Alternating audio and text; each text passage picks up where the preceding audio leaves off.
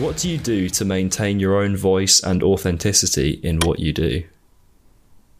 And is that related to music or just in life?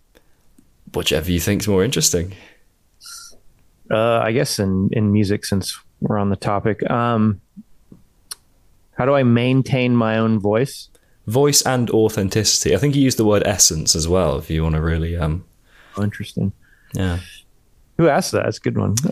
I'll tell you afterwards. I don't think it makes much difference really whether you know who it is or not. But how do I maintain all that? Probably just, I don't know, just staying true to myself, not really taking outside influence when I'm in the zone of like writing music and expressing myself and my emotion. I don't really think it's anyone's place to like tell me how I should feel or how I should project how I feel. So I guess that's a good way of maintaining authenticity. yeah, how do you there's obviously that balance where to an extent you like every musician to an extent is sort of a sum of their influences in some way. How do you sort of how do you make sure that you keep the voice that you want without any of these influences sort of overriding too much in any way? Well, I guess it's like different, like when you take like musical influence that's become like a part of your subconscious and like what you project when you do play. And then just like outside influence, like in life and everything, takes a pretty big role in how you project, how you feel, and how you write. But yeah, I think just like when you listen to music that you're really into, you kind of subconsciously ingest it, and it kind of projects even more when you put it out there, and like writing and playing, whether you know it or not. Um, but yeah, like yeah, definitely like knowing that you're influenced by something is also good to like keep in mind when you're writing, so you don't really take too much from it, I guess. Yeah, I'm a big Alter Bridge fan, and when the first few like bits of things that I wrote on guitar, I think a few of my friends were like, you might want to like listen to some other stuff, sort of politely, Yeah. like you might want to try some other bands as well. And I think back about the things I wrote back then, I'm like, yeah, that's fair enough. I like to think it's sort of branched out from there. You talking about how sort of life affecting your sort of maybe your headspace going into the writing. Do you feel like your mood affects how you write stuff, or are you pretty consistent when you pick the instrument up? Yeah, I think mood, like I'm a very emotional person. So yeah, I think mood affects everything that I do. When I pick up an instrument, whether I'm pissed off, like usually like really, really angry riffs come out. And then, yeah, like if you're sad or something, it's like easier to like kind of write a chord progression that is meaningful. And yeah, and this is kind of I don't know, how you speak through the instrument, it's kind of where words can't really go. So yeah, using the instrument to kind of project your emotion and all that is really helpful. I feel like some of the riffs you guys have, you got some long words. Not Yeah. for my words are maybe like 2 or 3 syllable. Like my reading age of my riffs relatively is maybe not as high as yours, I think.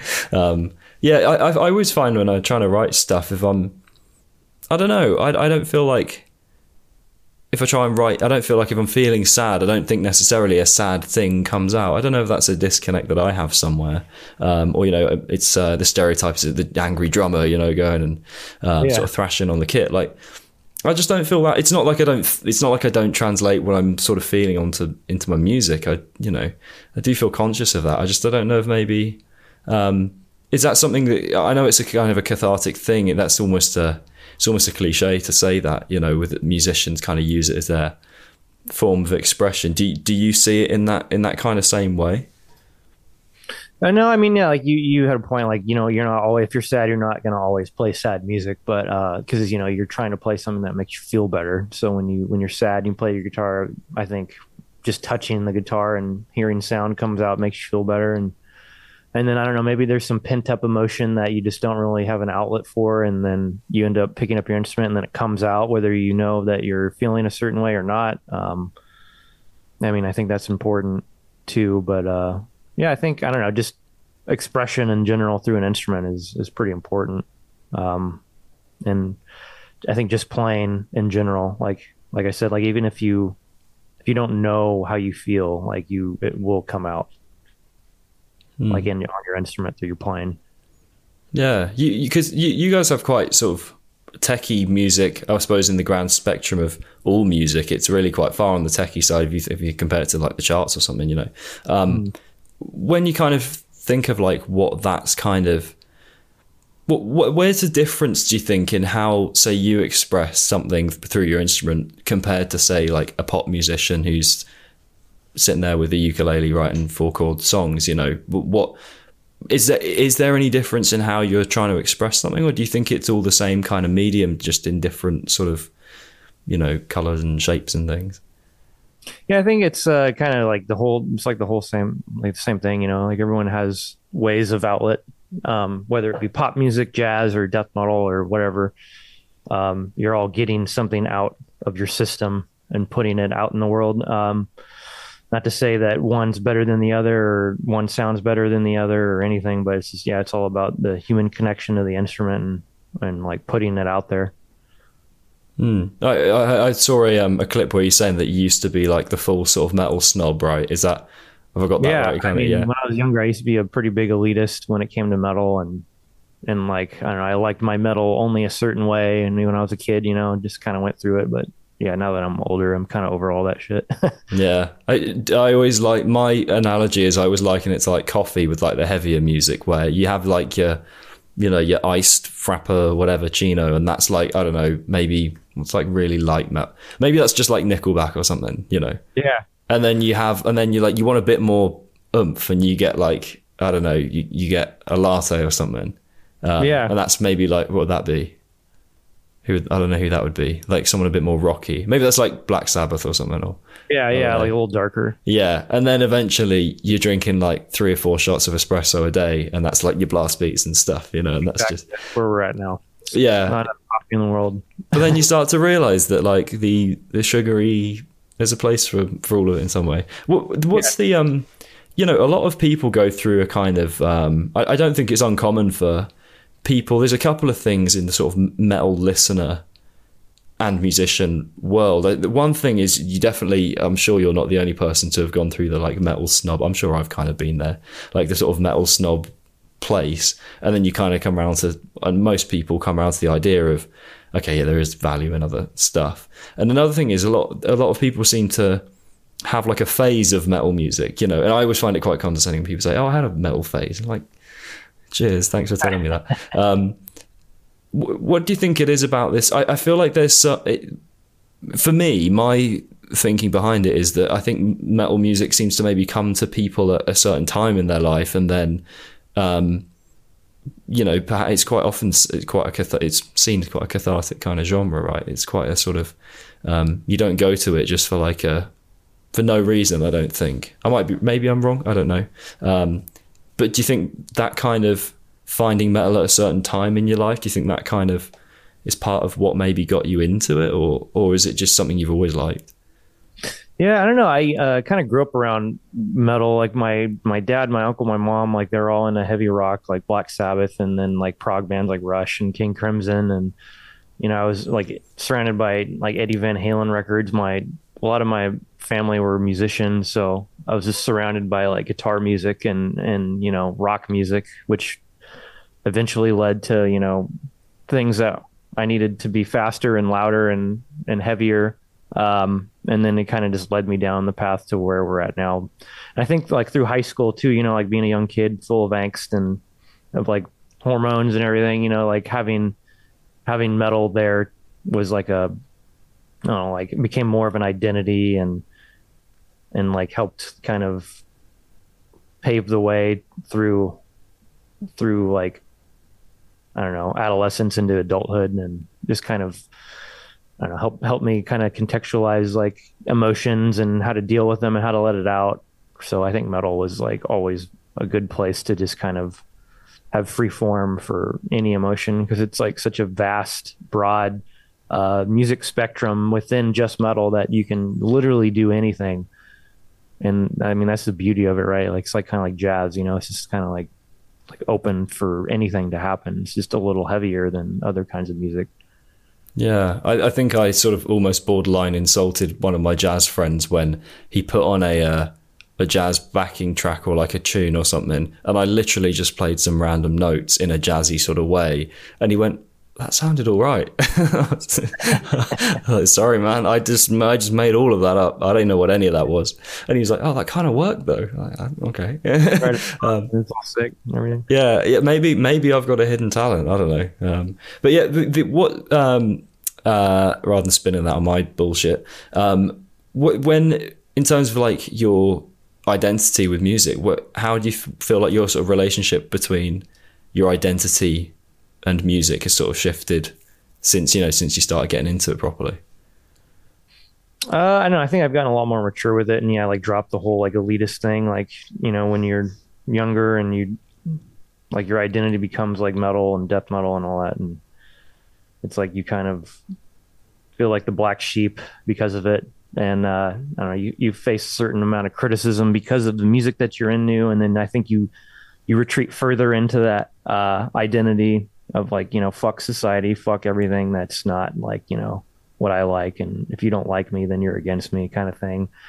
And I don't know if some people fall into that, but I fell into that in high school, and I think, growing up, it kind of just fell out of it. Like, oh, maybe it's not so grim and dark, all the time. But yeah, I mean, the same identity is there with metal, like I just have like a wider music palette now. So yeah, it's never not going to go away. Like for me, like metal was never a phase, it's kind of just like a part of who I am. And I feel like a lot of people in this scene just kind of identify the same way, as it's just kind of like who you are, like maybe you've gone through different phases of elitism or like passion when it comes to metal, but I feel like we're all doing this because we love it. It's not like we're making much money. So I think that's the only bit of elitism that remains in my head, is the fact that I feel like generally, I don't know, I feel like generally speaking, sometimes when you get into the more technical music, whether that's metal or jazz or anything, you kind of, the people that are doing it for anything more than the sort of the self-expression, I feel like some of them start to sort of drop off, because I think you're expressing quite a complex thing really through quite complex music, and naturally it's not going to appeal to this huge audience that sort of pop music does. So ultimately, I mean, it's a long way around to saying you don't make as much money as I don't know, Ed Sheeran or someone. And I think that's the only bit of, I don't want to call it elitism, but maybe pride that I guess I have in being a somewhat pride, part probably. of. Yeah, but I don't feel like that's necessary. Is pride always a bad thing? I don't know. I mean, I don't know. It's not like I think some people would maybe just get more joy out of having the freedom and ability to play metal. And I mean, you can also like expand further. Like, I mean, Nurgle from Behemoth has like a country band, and he sings in it, and he's able to do that while kind of still maintaining his like black metal image within it, which is pretty cool. But yeah, like, I mean, I don't know. It's just the freedom of art, it's great to have that ability and skill. Yeah. Do you have any urges, in a parallel universe to sort of to take a different avenue, whether it's music or other forms of art or other sort of just creative stuff? Yeah, I mean, I'm fortunate enough to work in fine art outside of music, so I get a little bit of that world. And then also, like, I went to school for music composition and like film score, so I've been actively trying to get more into that industry and make connection. And I've done like a couple of cues here and there, but my main passion, I think, still is like film score, and just the freedom through that too. That's definitely still like a goal of mine, to get to that point of being a like a really big film composer. But we'll see. So is that the big dream, the sort of film score side of things? Yeah, Yeah, definitely. That's what I that's why I moved to LA and went to school for, and still like, have a lot of influence with that in like the Zenith passage, and a lot of musical endeavors I do is just like the drama behind, just like film music. Yeah. So how do you feel? When you see something, when you see a visual piece, whatever it is, minus any music, or maybe even when you see it with someone else's music, like, how do you, what do you see? I mean, it's almost, I'm kind of asking, I guess, almost like it. Do you have, is there sort of an element of like synesthesia almost where, do you see an expression on someone's face and think, oh, that's a minor 9 chord that's going to go with that? Or, I know I'm being a bit silly, but like, if you see something like that, do you feel an immediate crossover to what you think that would be represented as in your head as a musical kind of component? I mean, yeah, when I view film or see things that happen in reality that I don't know, maybe you can get like some influence from, you kind of just start playing music in your head, or I don't know, that kind of set a tone depending on your mood. You can set a tone given the motion that's happening in picture. Capturing tone, I think, is everything with that kind of, music. And when writing music for like the Zenith passage, like I have a lot of visuals that pop in my head when writing it, and I kind of just follow the thread when it comes to that. So yeah, like, there's always like, I think it's like a visual medium paired with, music is kind of essential. So I kind of always try to, borrow from one or the other when writing music. What do you think has been like the most influential film score to you, musically or otherwise? I'd say Blade Runner, the original Blade Runner.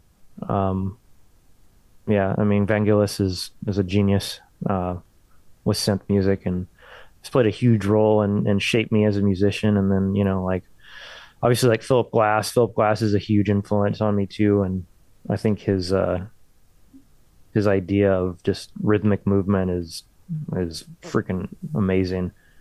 But yeah, those two composers are a pretty massive influence on me. Have you seen is it Danny Elfman? He's got like a Danny Elfman too. I love that guy. He's got a great musical mind too, and yeah, everything that guy does is pure gold. Isn't he a bit of a metalhead? Am I right? Has he got like a project or something? A metal? Yeah, he has his like solo project, and actually Neely Broche plays guitar in his solo project, which is pretty damn cool. But yeah, he's definitely got some metal in him. He's like Mr. Bungle's like got some metal influence in it, and punk and everything. Oh, so what it's Uncle Boingo. I'm sorry, I said Mr. Bungle. Yeah, I mean, honestly, I kind of didn't know if I connected the dots there or not. Like, I don't think I've ever. It's too. I mean, I don't think I've ever listened to Mr. Bungle. I don't know. Is that like end the call worthy bad, or is it just like? I don't know, Mr. Bungle's tight. It's like really quirky and really kind of, he gets dark. It's kind of like a whole plethora of emotion in that band. It's pretty cool. Yeah, and then another one I've not listened to that I feel I should is Emperor. I saw your shirt and I was like, oh yeah. I know Mark Holcomb, so I chatted to him a few episodes ago, and I know he's a big fan. I couldn't name a single song. Oh man, you gotta check them out. Yeah, they just came to the United States for the first time in like 16 years, or toured the United States the first time in 16 years. So yeah, they played Anthems, which is like a really big. That's their second album, and yeah, like I watched them both nights in a row. They played in LA, then they played in Orange County, which is a little bit south of LA, and I watched them both nights. It was amazing. But yeah, like I love Emperor. Yeah, what's one song I should check out by them? Because I've literally never listened to. It's all untouched for me. I feel like a good I feel like it's probably their most I wouldn't say that's their most well known song, but I feel like In the Worldless Chamber is like a good gateway into Emperor, because it's got a lot of really amazing like orchestral moments in it, and it's definitely a lot more orchestral than their previous works. And I think that record was the record that Ishan wrote entirely himself. But yeah, like In the Worldless Chamber is great. Like check out that song; it's really good.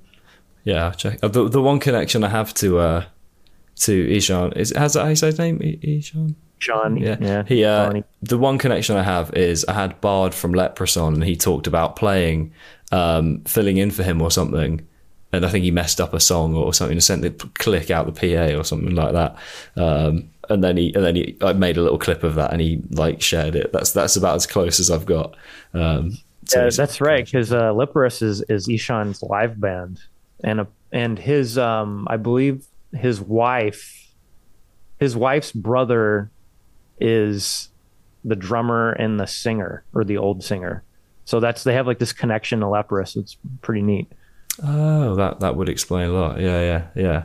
So how did you kind of get into, in terms of like the film scoring stuff? And you said you're also in sort of working in fine art like day to day. It sounds like you're pretty surrounded by artsy kind of stuff. Do you ever need to just switch off from like creative stuff and just do something completely sort of mind-numbingly, like, you know, I don't want to say boring, but you know what I mean, just like sort of something that you don't need to engage with? Do you ever need to switch off from that, or can you just keep sort of switching through these creative kind of outlets? Well, the thing about like where I work in fine art is like I have the access and the creative output in that world, but I also do like very mind-numbing tasks and building some of the pieces that I build.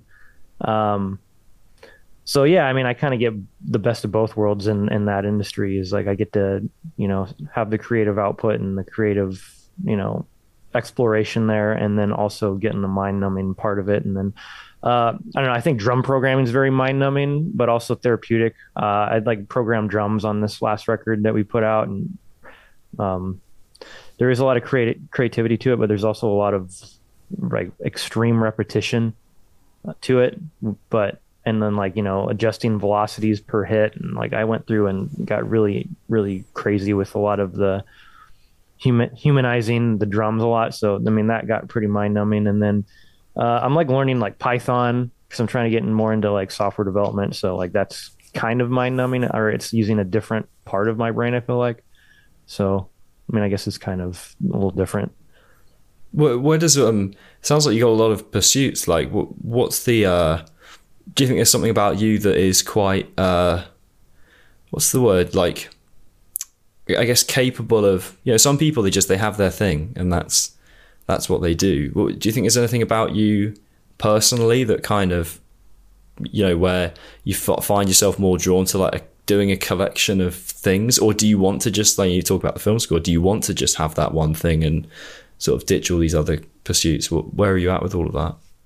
I mean, yeah, I'm still just pursuing everything like that I can. Like I always try to, you know, stay driven and have like I'm pretty goal oriented. So I try to like, you know, keep my eye on the prize. But yeah, like film score is still a thing, but it's like such a very saturated market that it's very difficult to pursue. But it's not like I'm not going to continue to pursue that. But I don't know. Plus, like I've always had like an itch for like software development, and now that seeing the way that our world's going with, you know, artificial intelligence becoming kind of more prominent and technology taking up more than like half of our life, I think it's kind of important to delve more into that industry.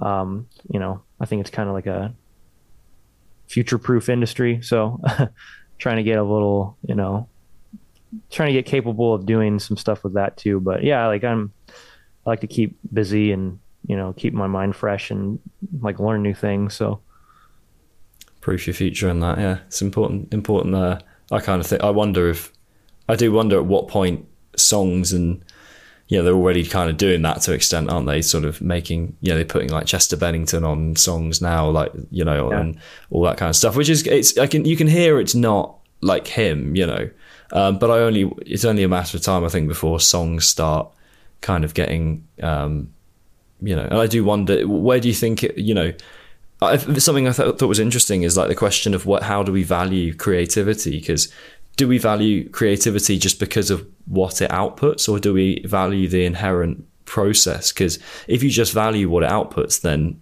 if a computer does it, then it doesn't matter, does it really? Because then it's like, if all you value is just what comes out the other end. Yeah. I mean, I think, yeah, like for me, it's all about the journey. The output is just as important too. And I think like eventually, you know, when technological singularity is there and AI is replicating all these bands that we love and expanding on their catalog, and I still think there's a human element that is just always going to be missed from like music that's like algorithmically created, because it's like kind of inevitable at this point, like that's going to happen. But there's always going to be a human element to creativity that can't be mimicked by a computer. So, and I think most people can identify that, but I guess we'll see. Time will tell. Yeah, I do. I don't know what. Yeah, I've sort of beaten this analogy to death on the podcast, but I always talk about playing chess and how I only ever play against an actual person online, you know, just because I want to have that connection. I'm not interested in playing against a robot, even though it's the exact same thing. Like I could just play against a robot that's like the same rating as all the people I play against, and it could even change as I go. But I just want to have that connection, you know. I think that, so I do think that will stay. I have some hope there. How that's going to pan out, I don't know, because we're not there yet. They're there with chess. Like all the robots are better than everyone. Oh yeah, didn't they just beat like that like world famous chess master? They beat Gary Kasparov like 20 years ago or something. Like, yeah. So it's and everything and stormed. I remember seeing footage of that. It's crazy. yeah. So I like to think, I hope that carries over into other creative pursuits, you know, because I think the songs will probably just get so good, and I think what will probably happen is hopefully something a bit like where I could play against the best chess computer in the world, but I kind of think, what's the point, you know? And I think that's I'm hoping, fingers crossed, that's what people will do. And I'm hoping that's what I do, kind of, when I just hear all this brilliant music that will start getting churned out. There'll be so much of it. It's like, well, there's so much of it now that it's almost unimportant, you know, because it's everything's so brilliant. So I might as well just listen to what a person's doing, you know. But the thing about what music and games, it's like it's social, you know, so it's like it's hard to mimic, you know, human connection and social interaction. So it's always going to be, you know, relevant. And maybe that's why you pursue wanting to only play chess with a human, because of maybe the social engagement that comes with that, and the expectation of social engagement. And I think the same thing comes with, you know, music and live music is like it's a social gathering, and it's as much as important it is to like digest it and listen to it as it is to like socially interact and digest it too.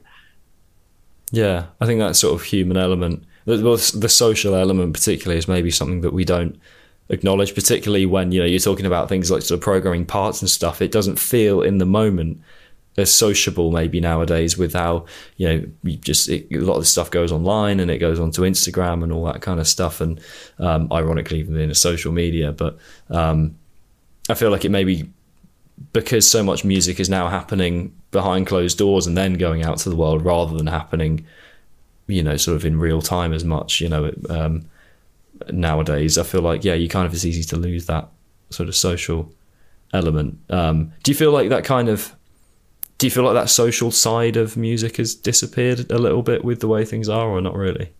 Yeah, I think it definitely has, like, through social media, which is, you know, social media is great too, and it also has like a lot of problems on the world. But yeah, I think it's definitely lost a lot of the community that it once had, you know. And I think, like, I don't know, I guess I'm kind of an older musician now. So I grew up when you had to, like, I used to hand out demos, like our Zenith Passage EP. I handed out demos to that, like, back in 2010. You know, like back in the 90s, like, I don't remember this, like, because I wasn't in the scene then, I was still a kid, but pressing record on the radio with your tape cassette, you know, and recording a song on the radio, like, I used to love doing that, and that was how I was able to, you know, listen to music a lot. And then back in like the black metal days, they would all, or not even black metal, just like metal in general, they, like, a big thing was just trading cassettes with everyone, and copying cassettes over to make your own, like, kind of like P2P kind of thing. Like back in the day, it's like peer to peer, but with like physical cassettes. So, I mean, that was like a huge thing back in the 90s too. And like, I think that community kind of disappeared. And then, like, I don't know, like magazines, and like just seeing like how metal bands kind of took off through like written magazines and like fan letters and like things that you can physically hold and feel and see. And I think, like, the whole thing right now with music is it's all access over ownership. And I think a lot of people kind of are losing a little bit of the meaning of like holding a physical album and opening the book liner and like seeing like everything, like all the lyrics, all the credits, like smelling it, like feeling it. Like, I think that's like a sensation that is kind of going away, and it's kind of sad. Yeah, I totally know what you mean. It's funny you talk as something as little as smelling it. I know what you mean. Like it's the whole kind of it. You could I risk sounding a bit sort of stuck up, going to be a bit a sort of sensory thing, but like I think it is in some way. Not just music, like all of this stuff. It's like there's more. I mean, it's like you said, there's more to it than just the art itself, and I think it's. But then you got to wonder, maybe vinyl came back and is still kind of hanging around. Right. And I was thinking the other day, do you reckon like magazines will come back? Like I know they still exist and it's still around, but things like all your metal or just music magazines, there's still they've still got all the classic ones, but I kind of wonder if maybe they'll come back. People just get fed up of looking at all these websites. It's like I want to just maybe I want to see all my music reviews and all that stuff just in a physical thing. It's all part of the experience, like just touching and feeling it and like and just taking it in I think it has a lot more meaning, and might be even a little more impactful when you can physically hold like something like that. Like even like flipping through a book. Like I have like a Kindle, and like reading on a Kindle is like way different than holding a book and feeling the page and hearing the sound of a page turn. Like there's almost like a emotional connection to like turning a page. Like it's almost like a successful feeling, like a little mini dopamine release, flipping a page because you've just made one step closer to progressing the story and finishing the story. So I know there's like a lot of little things like that probably come into play when having like a physical medium to digest and take in. I started trying to read Dostoevsky, and turning a page is like, it's like, oh my God, I did it. Like I made another page. It was I can't remember. Yeah, I think I'm only like 100 pages in. It's like 1,000 pages long. Yeah. Okay, this is what do you read? What's your like go-to? I don't know. I kind of haven't really been reading too much lately just because of the record, but I'm like really into science fiction, like Michael Crichton. I've been a huge fan of Michael Crichton, and then I don't know. I was like always into like old like Tom Clancy stuff, and then Ken Follett was another one, like kind of like fantasy, like history kind of thing. And then like I don't know. There's like always like I always wanted to read the Tibetan Book of the Dead. This is like a lot of important information on life in there, apparently, from what I keep hearing from everyone. So that's like another piece of literature I want to kind of take in, but haven't really had the time. Yeah, I feel like something that's we've become so hyper fixated on productivity nowadays that sometimes my head goes to, well, why don't I just read the summary? But it's like it's not the same thing, is it? You're never going to get the same, especially if it's like a novel.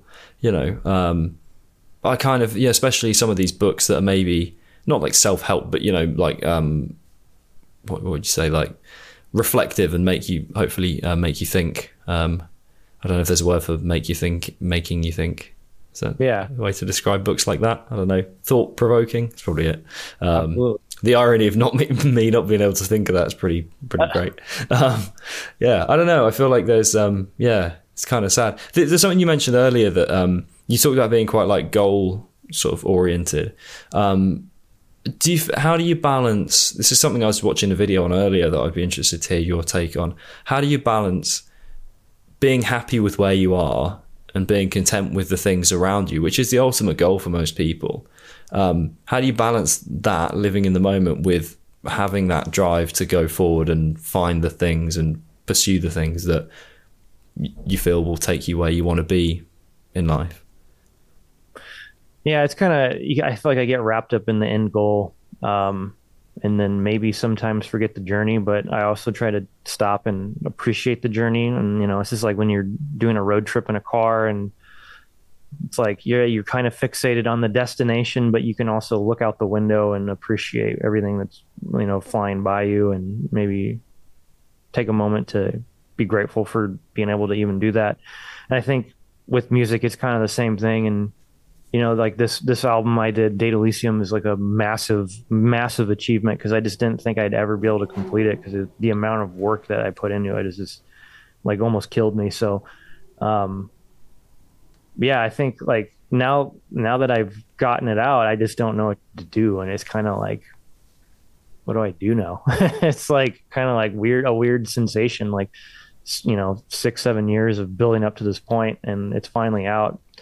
And I think the suffering along the way and the victory of just writing and recording the record is, I think, more important than the outcome sometimes, just because of what you learn about yourself and, what you learn about, like, recording and, like, the discipline it takes to make something like that is very rewarding.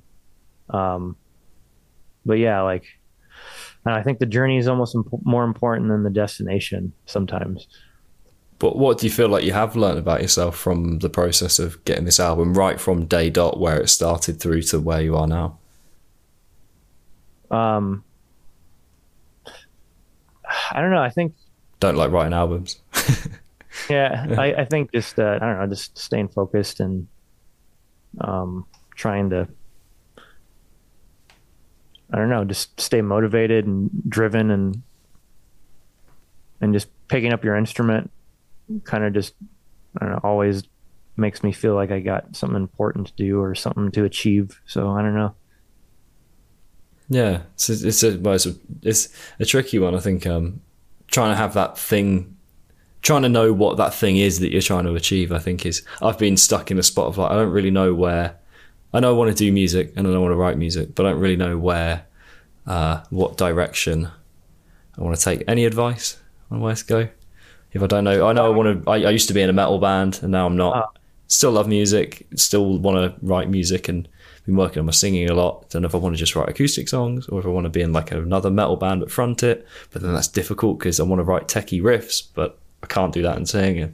And, that's a small bundle of the problems in my head. What's your advice? Yeah, I mean, I don't know. I had writer's block and I got stuck, and I took a break. Like, it's probably why it's taken so long to get this record out. Is like I took a break after leaving a band that I was in, and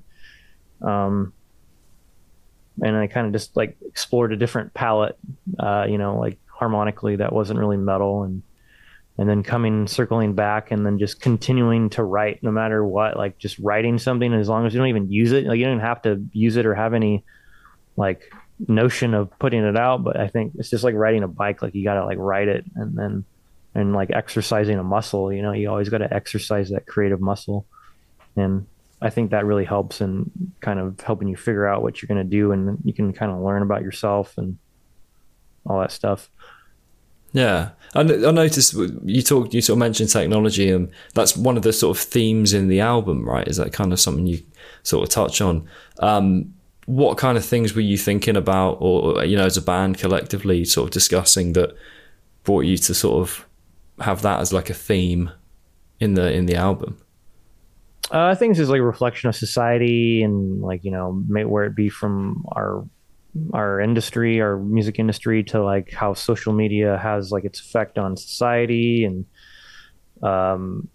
just kind of taking some sort of, I don't know, poetic attempt at explaining like how technology is infiltrating and dictating society, and where that will lead us, and if it's good or if it's bad. So yeah, it's kind of just like an exploration of like technology integrated with humanity. Are you like a doomer, or do you think it will all end positively or somewhere? I don't know. I mean, I think technology's helped us more than it's hurt us. So if that says anything, you can only expect that it'll help us more than it'll hurt us. Or maybe we just haven't seen how it's hurting us. Maybe. Yeah. I don't know. Yeah. Well, I suppose we're having this call, aren't we? It wouldn't be able to be a long flight. You have to really want to do this interview. Well, I suppose one or the other would have to. Yeah. Where do you think, like, in terms of your writing process, where do you think, can you see technology having more of an involvement in the next, 10 years in how you write stuff? Oh yeah, I mean, it already does. Like, a lot of the record I wrote riffs with using Guitar Pro, which is like a tablature software. That helped me get out a lot of riffs that I didn't have under my fingers yet, and then just like the ability to record digitally in my own home, and like most people they can do that in their own homes, and that technology in itself is like worth like millions of dollars. I think it's helped quite a bit. And then just like being able to like program drums, with drum samples, and then like bass, being able to program bass, being able to program anything you want, like using a computer is like, I think only helped us to like, kind of hone like our musical creative output and everything. Yeah, I just realized something I completely forgot to mention. So I've actually, I suppose it kind of ties in with the technology. So I teach guitar day to day. That's my sort of bread and butter, and a student of mine came to me with one of your riffs and wanted, and so I think you owe me an apology, frankly, because it's not fun trying to, like it was like, yeah, I think I'm doing this bit right. I'm like, maybe, like, let me listen. Like, was it like tablature or something? Yeah. Oh no, I think he. I can't remember if he went off of a playthrough or whether it was a tab. I can't remember exactly, but it was. He wanted to sort of brush up on the techniques, and then it was interesting actually, because we went into like, how can you use that stuff in your own. We were talking about influences, right? How can you use that in your own style? He's a big like Dream Theater fan as well, so it's like, how do we? Another one where he'll bring me a song, I'm like, I don't know what you want me to do. Well, I do, but like, there was one where he brought me a chord progression. He was like, yeah, I think it's doing this. I'm like, I think it might be too. Let's find out together. It's very much, I feel like that's very much our lessons. Like, do you kind of do you get people asking you proper like techie questions about your riffs and stuff? Yeah. I mean, there's like a lot of technique that goes behind like, playing these gnarly riffs. And sometimes it's outside of my playing ability when I write it. And then I think in learning how to like play it and perform it has like helped me as a player. So it's like I'm constantly like pushing myself and discovering new ways to play it to make it sound better and make it sound cleaner, and just kind of more ergonomic on your hands. And yeah, I mean, with this kind of music, there's like everything is based on technique, and so I think there's like a big appreciation and understanding for certain technique that helps you get through a song or a riff. Yeah. There's a certain level of concentration required at the very least for me. Like trying to, I just remember he was kind of showing me the riffs for the first time, and I'd heard you guys before, but then when he was showing me a few of the other songs he'd been kind of looking at, like, okay, I need to warm up a little bit before we get involved. Yeah, you warm up, you can like fuck your muscles up. Yeah. What do you think? What is like your, so if he's trying to take in some influence from you, what are the things that you're most proud of in your style as a guitarist and as a writer, I guess, like as well, that you would be happiest if you heard someone else put into their music? I guess my style, you want to like talk about like style or like technique? Like I guess whatever you feel is more important, really. I mean, I guess with like my style and writing style, I think that's probably more important. I kind of take a little more pride in my ability to write songs and my playing. But I don't know. I think just it's like using the instrument for what it is as an expression and a tool for emotion. And I think that's like still the most important part of picking up an instrument is like never forgetting why you're picking it up is to let out something, whether you know it or not. So I got a couple little questions to sort of close up. If you could pick any film that that you could put your own music to, so you could completely rewrite, you can go back in history and do your own thing with the movie, what do you think it would be? I don't know. It's a hard question because a lot of movies that I like, I think the score makes sense and it kind of becomes like part of the immersion in that film is the music that they've put with it. So I don't really know, like if I don't really know how I'd feel about even trying to redo like a film that I like, because it wouldn't feel right. Yeah, have to be something that I don't have any influence from or like anything that I've heard before. Otherwise it'll affect how I write it. So I don't really know how to, it'd have to be like a blank slate. Is there any films that you haven't seen or TV series that you haven't seen where it's like, those ones where I've not seen The Green Mile yet, and I feel like I should have seen that by now. I don't know, like I guess like something that's interesting that I haven't seen that could be cool to do. I didn't see that Philip K. Dick TV adaptation they did of Do Androids Dream of Electric Sheep. I didn't see that. It's on Amazon, but I would be interested to score that because like obviously Philip K. Dick is what inspired Blade Runner. So I don't know. I guess it'd just be like my rendition of the Vangelis Blade Runner score over a new TV series. So Yeah, nice. And have you seen Oppenheimer? Have you seen that yet? I haven't seen it yet because in LA it's been sold out, like the 70 millimeter film, which is like the massive IMAX theater screen, and I don't want to see it any like. I think it's meant to be seen in the way that Nolan shot it, which was in 70 mil. So I refuse to watch it other than 70 mil. So I haven't seen it yet because it's been sold out for like weeks, and it's continued to be sold out for the next like 3 weeks. So I'm kind of bummed, but I definitely want to see it because I know Ludwig, what was his name? Ludwig scored that, right? Yeah. But yeah, I heard it's like pretty damn incredible. It's amazing. Yeah. I think the thing, this is not a spoiler at all, but the pacing of the movie, so it's a very long movie.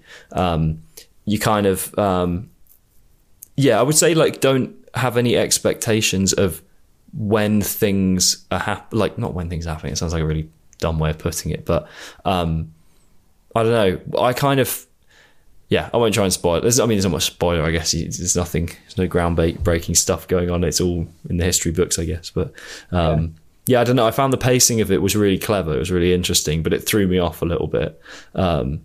I think that's as much as I'll say to try and not spoil it for you. I tried not to watch any trailers, but I ended up listening to the soundtrack at work the other day, and I did notice like a very reoccurring motif, which is like the clicking.